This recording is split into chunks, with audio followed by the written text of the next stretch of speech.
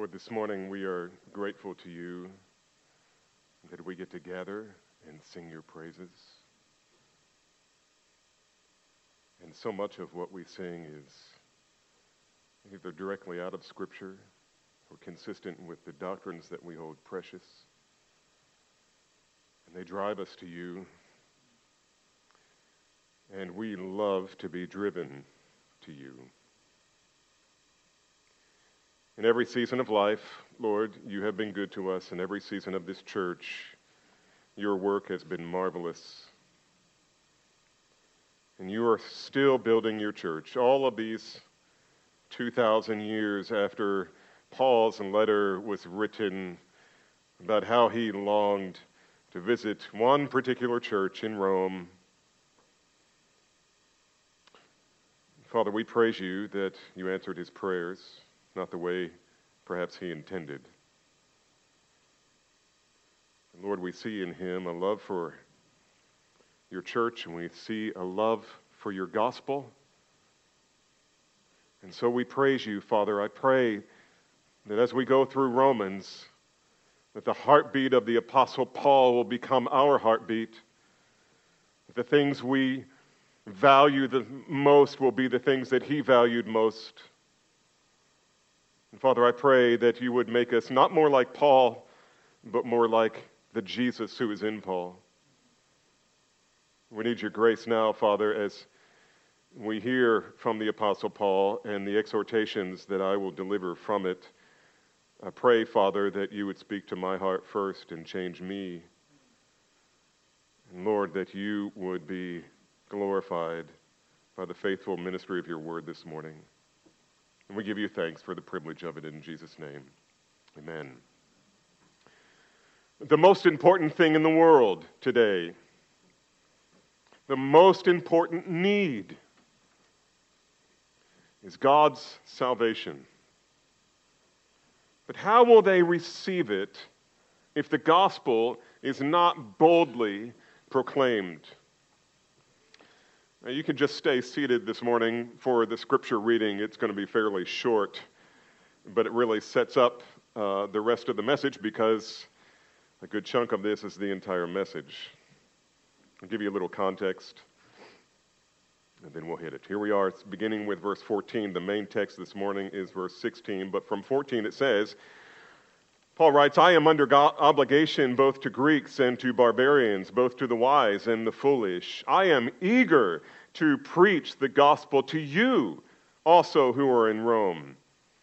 For I am not ashamed of the gospel, for it is the power of God for salvation to everyone who believes, to the Jew first and also to the Greek. May the Lord add his blessing to the reading of his word. Today I want to pick up where we left off last time. You'll remember that Paul was writing a letter to the church of Rome, telling them that he really wants to visit them. He had never met them before as a church body. He knew some of them, as is evident in chapter 16, where he names 28 of them that he was already acquainted with. He longs to visit them, and he has been brokenhearted over the fact that he hasn't been able to get there. He kept getting blocked. Either the Lord was keeping him, of course, in his sovereign providence. That's always the case. Whatever happens, it happens by his will. But there were other situations and other influences that kept him from coming, and so he hated the fact that he hadn't seen them yet, and he wanted to promise them that he would get there as soon as possible.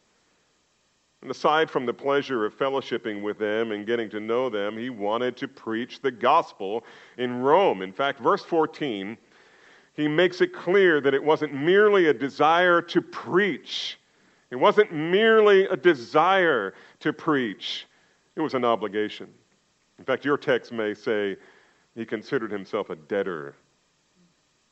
I want to talk to you today about Paul's shameless preaching of the gospel.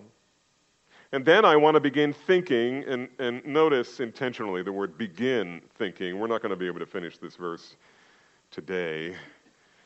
But I want us to begin thinking about the three truths that kept Paul motivated to preach the gospel everywhere with little regard for the hardships that he might experience. But first, let's consider Paul's shameless preaching of the gospel. His shameless preaching of the gospel.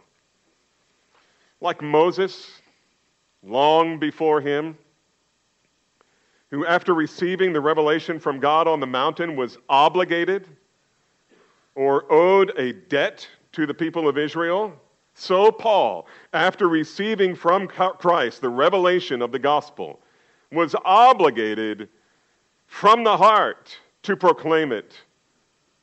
In Paul's case, however, it wasn't merely a message for his fellow Jews as it was at Sinai. Paul considered himself a debtor not only to the Jews, but to Greeks and barbarians, the wise and the foolish, he says. It mattered not whether the person he was preaching to or the people were educated or uneducated. In fact, the word barbarian finds its origin in the two diphthongs in the beginning of the word barbarian, barbar, because to them that's how the foreigner sounded, bar bar bar bar bar bar bar bar bar bar bar bar bar. So they called them barbarians. But not only the barbarians, but the wise and the foolish. You see, Paul's trying to cover all the bases. He wants to preach to everyone and anyone who will listen. Paul considered himself a debtor to these men and women, whether they were foreigners of another tongue or whether they were the folks next door. He was a debtor to them all. He was a debtor to them all, and he was, look at verse 15, he was eager to fulfill that debt, to pay that debt. And the way he could pay the debt, the only way to pay his debt to them was to preach the gospel. In fact, Paul communicated this same sense of obligation when he wrote to the church in Corinth. And he said these words in 1 Corinthians 9:16. For if I preach the gospel, that gives me no grounds for boasting. For of necessity it is laid upon me. Woe to me if I do not preach the gospel. You know what woe is? It's not what you say to your horse when you're trying to ride him in. Woe is calling down a curse.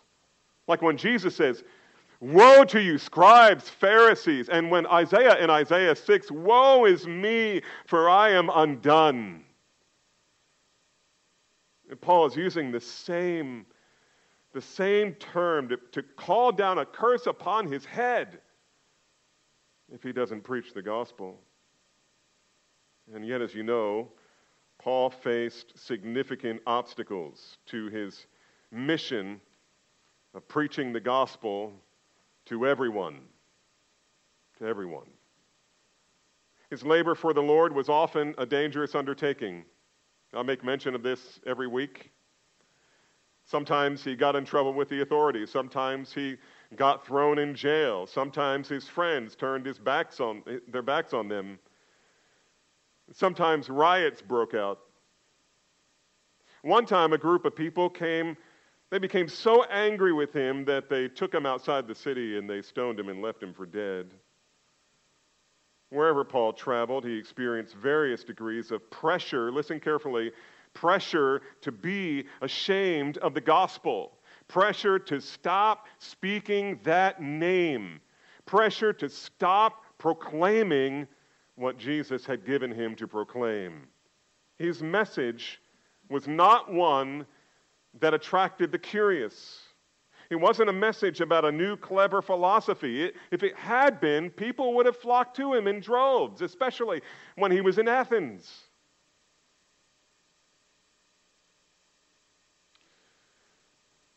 It wasn't a message about the state of government in Rome. We're called to fundamentally change the empire toward social and economic equality. If it were, the underprivileged hordes would have flocked to him for that reason.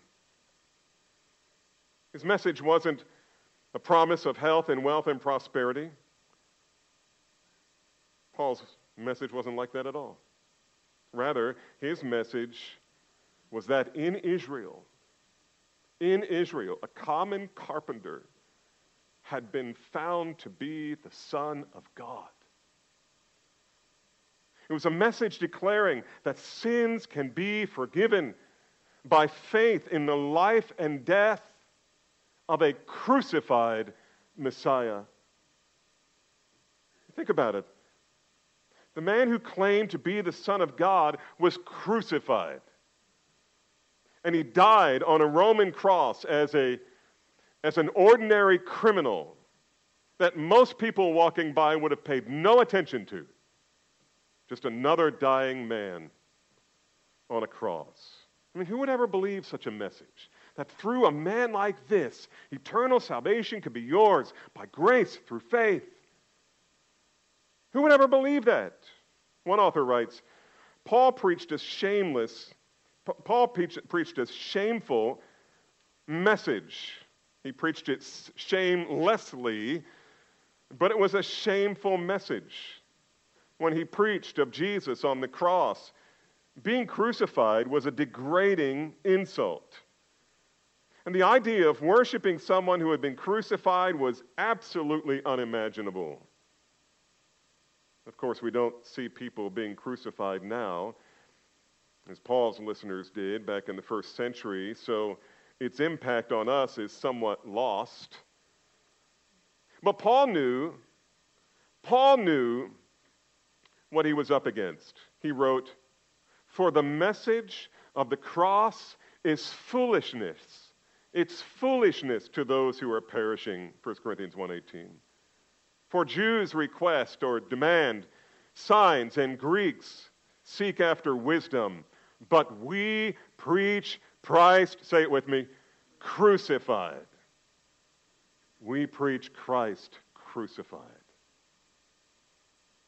I think I've told you this before, but when I go over to the lands of Russia, if I go to an older church, on the front of their podium it will say, "We preach Christ crucified, risen, and coming again." This has always been the anthem of the church. We preach Christ crucified. To the Jews, a stumbling block. To the Greeks, utter foolishness. The message of the cross is foolishness. Foolishness here is moria, from which we get the word moron. People who believe that are morons. No wonder people became angry with him. And humanly speaking, it would have seemed perfectly reasonable if Paul would just quit. I mean, it's a hard life. And isn't that what most would-be evangelists do? They preach for a little while, it's hard, nobody's listening, nobody's obeying the gospel. And so they just quit. Paul never quit. Paul never quit. The constitution of that man was unbelievable. Paul, however, never capitulated to those pressures. He tells us back in Romans 1:16, our verse for this morning, that despite the hardships, he was, listen carefully, not ashamed of the gospel. He was not ashamed of the gospel. Not ashamed, though his fellow Jews saw it as a stumbling block to them. Not ashamed, though the word of the cross was foolishness to those who were perishing. When Paul says, "I am not ashamed," he's actually using a kind of figure of speech that is intended to communicate the opposite of what it says. If you go into, well, let's say if I go into my house while my wife is gone and clean that wood floor of ours that always just seems dirty when the sun shines on it, and I get it really, really clean, and she comes home and she would say, "That's not bad." What does that mean? It's not bad. I mean, you could take offense at that. I mean, if you thought about it literally, well, it's not bad. I mean, it could be better, but it's not bad. But what she would really be saying is, That's really good. It's really good. We do this in a lot of different ways, but here's Paul doing it. I am not ashamed. What he's really saying is, I am stoked about the gospel. I am proud of the gospel. You can't keep me from talking about the gospel. When my mouth opens, I'm talking about Jesus. When I have an opportunity to speak with someone I don't know, I'm going to talk about Jesus. When I'm with the church, I'm talking about Jesus. I want to know if the people I'm going to church with know and love Jesus. Paul was a shameless preacher of the gospel, and throughout church history, God has always had choice men whose preaching was boldly unashamed, and women too. Not as preachers, but as faithful servants of the gospel. We think of men like John Huss and William Tyndale, Martin Luther, John Calvin, George Whitefield, just to name a few. Those fiery preachers who faced all kinds of things. And Whitefield, when he went to Ireland, which was predominantly Catholic and still is, they got upset with him. They would throw rocks at him, but an unusual thing there in terms of persecution, they would also throw dead cats at him. That's what you get for reading biography. You learn trivia that nobody cares about, but things that are probably not appropriate to share from the pulpit, but leave it to me. I also think of more modern folk who possess that same spirit. I think of Richard Verbrand, who some of you have never heard of. If you've ever seen the magazine called it's the Martyr one, Voice of the Martyrs. He was the one who started it because he was almost a martyr. He was a faithful preacher of Jesus in Romania when Joseph Stalin was the ruling murderous dictator in the 1940s and early 50s. At one point in his story, which you can read in his book called Tortured for Christ, I recommend you do. At one point in his story, Richard and his wife, Sabina, went to a congress of Joseph Stalin. He was a registered preacher, so he had to be there. So all of the religious leaders in Romania had to be at this congress. And so there he was. 4,000 religious leaders in Romania met. And so Richard Verbrand and his wife, Sabina, sat down and listened to one priest after another pastor stand and proclaim that communism and Christianity are fundamentally the same. Finally, Richard's wife, Sabina, could take it no longer. Richard writes, "My wife and I were present at the Congress. My wife sat near me and told me, 'Richard, stand up and wash away the shame from the face of Christ. They are spitting in his face.' I said to my wife, 'If I do, you lose your husband.' To which she responded, 'I do not wish to have a coward for a husband.'" Don't even think about it.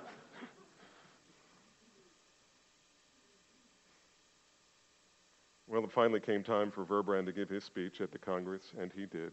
And it was unlike any of the other speeches that were given. And as soon as he was done, he was arrested, handcuffed, taken off to a prison camp, mistreated, and tortured mercilessly for years. Today, there are probably men who were made of such steel, but the reality is, even in these changing times, it's still relatively safe for us. Perhaps we have a few more years of freedom. We're living in that freedom right now. In our society, it's still rather safe to talk to people, even strangers, about Jesus.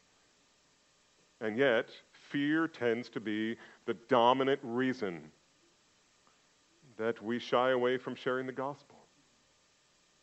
And what are we afraid of?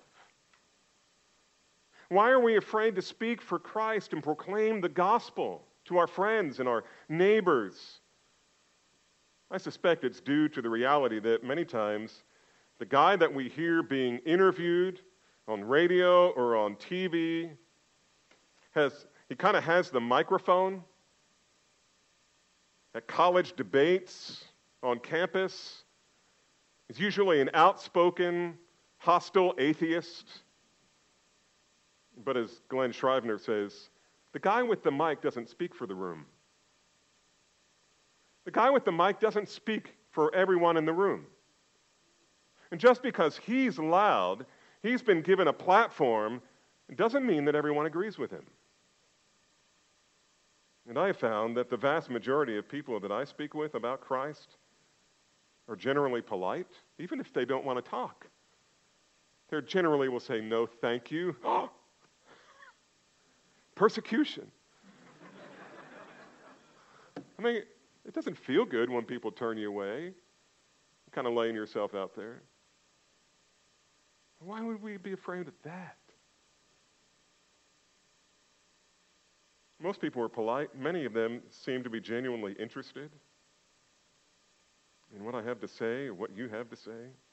The point is, there's no reason for any of us to be ashamed of the gospel. Unfortunately, too many of us are. One of the commentators that I read this week said, the problem with nice people, he said this very graciously, the problem with nice people is they tend to be cowards. Unfortunately, too many of us are that way. But this betrays in us what John Piper refers to as misplaced shame. Misplaced shame. The Bible makes very clear, Piper writes this, that there is a shame we ought to have and a shame we ought not to have. We might call one misplaced shame and the other well-placed shame.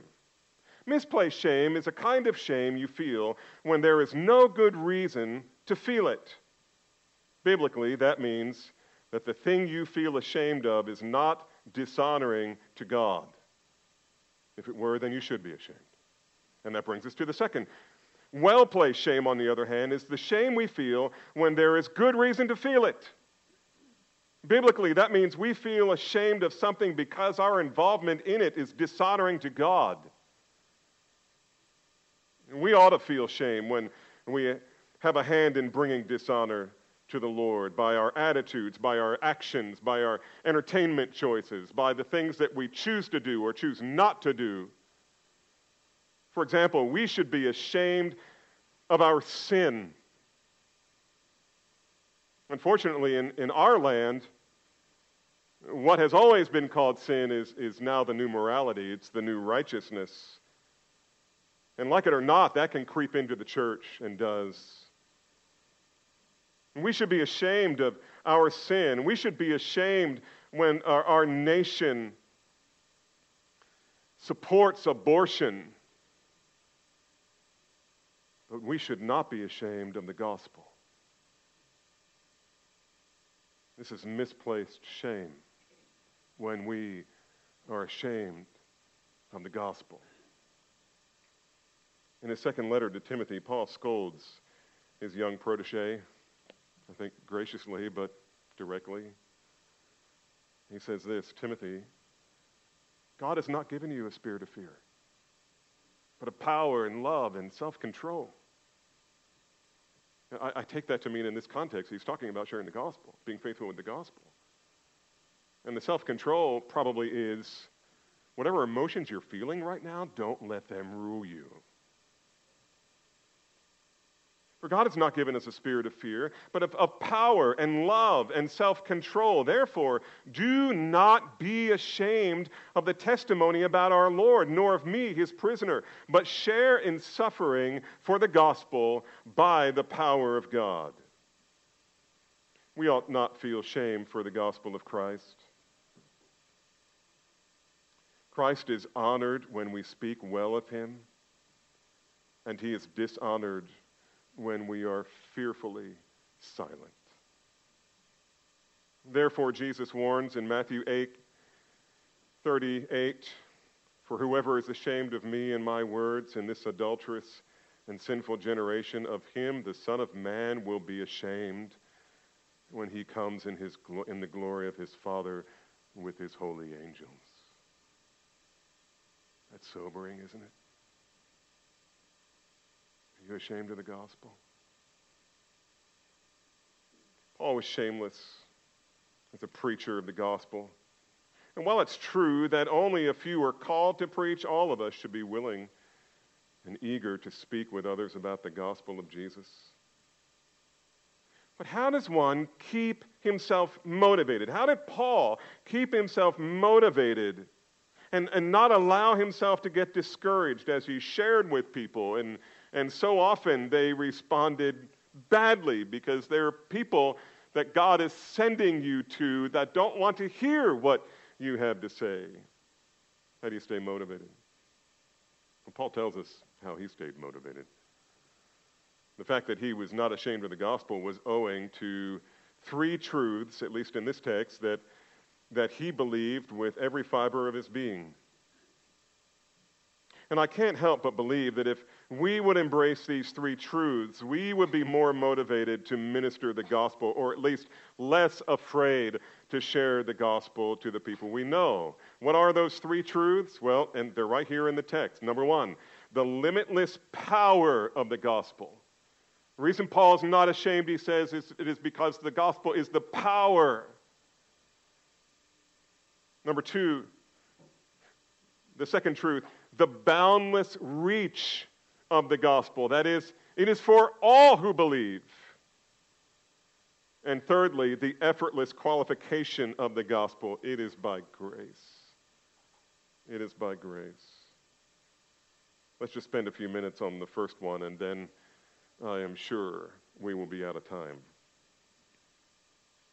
The limitless power of the gospel. Paul writes, I am not ashamed of the gospel. So here's his reason why he's not ashamed.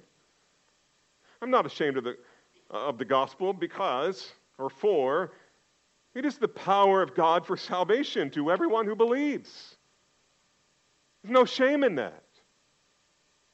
I mean, next to Christ himself, the gospel is the most precious treasure in the cosmos. And we carry it about in us in jars of clay. These pots, these bodies of ours, crackpots though some of us may be, we carry the treasure of the gospel. And Paul believed that the gospel is the power of God for salvation. In other words, the gospel is the means by which God exerts his power to save. In chapter 10, Paul will ask a series of rhetorical questions that you are no doubt very familiar with. He says this, question number one, how then will they call on him in whom they have not believed? And how are they to believe in him of whom they have never heard? And how are they to hear without someone preaching? And so you see, my friend, Paul didn't believe, after all, in a wider mercy theology. He didn't believe that people who don't have ready access to the gospel would be saved based on their sincerity to the spiritual light that they had, no matter how Christless and idolatrous that religion may be. And many people believe that. Many people believe that. Many people who are now in major denominations that are fading because of their abandonment of the Bible. Many believe in that. How will they believe in whom they have not heard? Answer, they won't. How will they hear without a preacher? Answer, they won't. Do you now understand why Paul wanted to go to Spain? I mean, they're never going to hear if I don't go. Church in Rome, send me. I'm coming to you as fast as I can. When I get there, make me a member, and then make me a missionary, and then fill my pockets full of money so I can go. How will they in Spain trust in Christ, their only hope of salvation, if we don't go and preach this gospel, which is essential for salvation? That's why Paul was attempting to reach the whole world, all the world that he knew. It's why this is the missionary call, right? I mean, given to us by example from the Apostle Paul. He was not ashamed of the gospel because it was and still is the only means of saving grace. The gospel is the only power that saves. Many evangelicals don't seem to believe that. They believe that to the common man, the gospel is offensive, embarrassing, unattractive.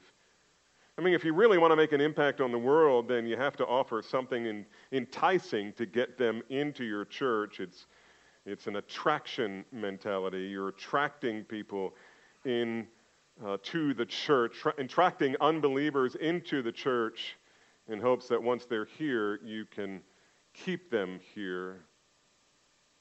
And they do it with enticing things. They do it with drama and high-powered music and the promise of friendships and building relationships and having fun. And none of those things are wrong in and of themselves. But Paul never did that. Jesus never did it. It was never about attracting a crowd. It was always about taking the gospel out. Listen. We have 6 days during the week. We have 6 days out there in the world. We have 6 days to engage with unbelievers and bring the gospel to bear on their lives. Yes, to help them, but the primary help is an eternal help. Sharing the gospel. Have you ever seen people out on Sunday and they're wearing T-shirts, they're out cleaning up parks and building houses or whatever, and they got a shirt on that says, I'm skipping church to be the church. Doesn't that sound slick? My question is, why not the other 6 days? Why do you have to do that on Sunday? It feels more righteous because going to church is just boring old going to church. But if this is the Lord's day, then we should be here. And when it's not the Lord's day, we should be out there. Nobody gets salvation apart from the only thing that has the power to deliver it, namely the unvarnished, undiluted message of the gospel of the crucified Christ. The salvation of sinners is not a light matter.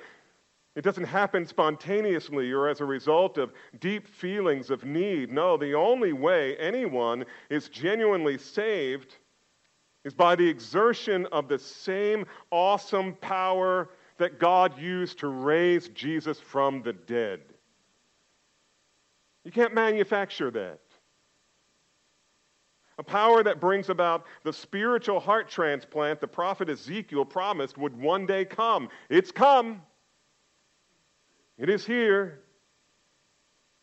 It is the spiritual heart transplant wherein God removes the heart of stone that is dead toward God and replaces it with a heart of flesh, a living heart that, listen carefully, that loves Jesus and His Word. Show me a Christian who doesn't love Jesus and His Word, and I will show you a Christian who is not a Christian. The gospel is a power that transforms. We talk about justification, and that's the next verse. We won't get there for a couple of weeks. But justification is where God declares you righteous. It's as if He writes it down in the ledger that all of your sin now belongs to Jesus, all of His righteousness belongs to you, and that is true. But salvation is more than just the paperwork. It's about transformation now. It's not just a promise. It's not just a covenant. It's not just a contract. The gospel has the power to transform. The only way one can be efficaciously called, redeemed, reconciled to God, and transformed is by the power of the gospel. And it must be proclaimed. You don't have to preach it. You can whisper it to the person next to you. You can sit beside their hospital bed and pray it in their hearing. That's why Paul never gave in to the pressure to tone it down or dilute it or make it easier to accept. No. He knew that the only message that had the power to save was the true gospel of Jesus Christ. And without that power, without the power of God through the gospel, no one ever receives the positive and negative benefits of the gospel. The positive and negative benefits of the gospel. Can I just share with you a few? I have 1 minute and 44 seconds left. Negatively, it rescues us from sin's guilt. Positively, it brings us God's righteousness. Negatively, it takes away our impurity. Positively, it gives us holiness. Negatively, it removes us from slavery to sin. Positively, it ushers us into freedom. Negatively, it removes our punishment. Positively, it fills us with blessedness and joy. Negatively, it removes our alienation from God forever. Positively, it brings us into fellowship with God. We are no longer enemies. Negatively, it removes the wrath of God. Positively, it brings the love of God, which is shed abroad in our hearts. That love that He wants us to comprehend, though it is incomprehensible. Negatively, it withholds everlasting death.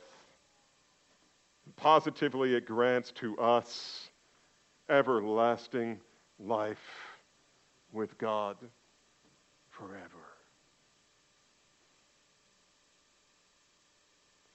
For God so loved the world that He gave His only begotten Son, that whoever believes in Him will not perish, but have everlasting life. And so I say again, beloved, the most important thing, the most important need of our world today is God's salvation. But how will they receive it if the gospel is not boldly proclaimed? Let's pray. Lord, everyone in this room, if they are, I suppose every adult in this room, if they're honest with you and with themselves, has to confess that there have been times when we've all been cowards, ashamed of the gospel. Lord, we recognize the need to repent and believe. And Father, I pray that you would raise up among this church men and women who are just ordinary people, never been to seminary, Bible school. They just love Jesus. Father, fill them, fill their hearts with an overwhelming desire to share the gospel whenever there is an appropriate time. And when there's not an appropriate time, help them to figure out how to make one for your great glory and for our own great joy, we pray in Jesus' name.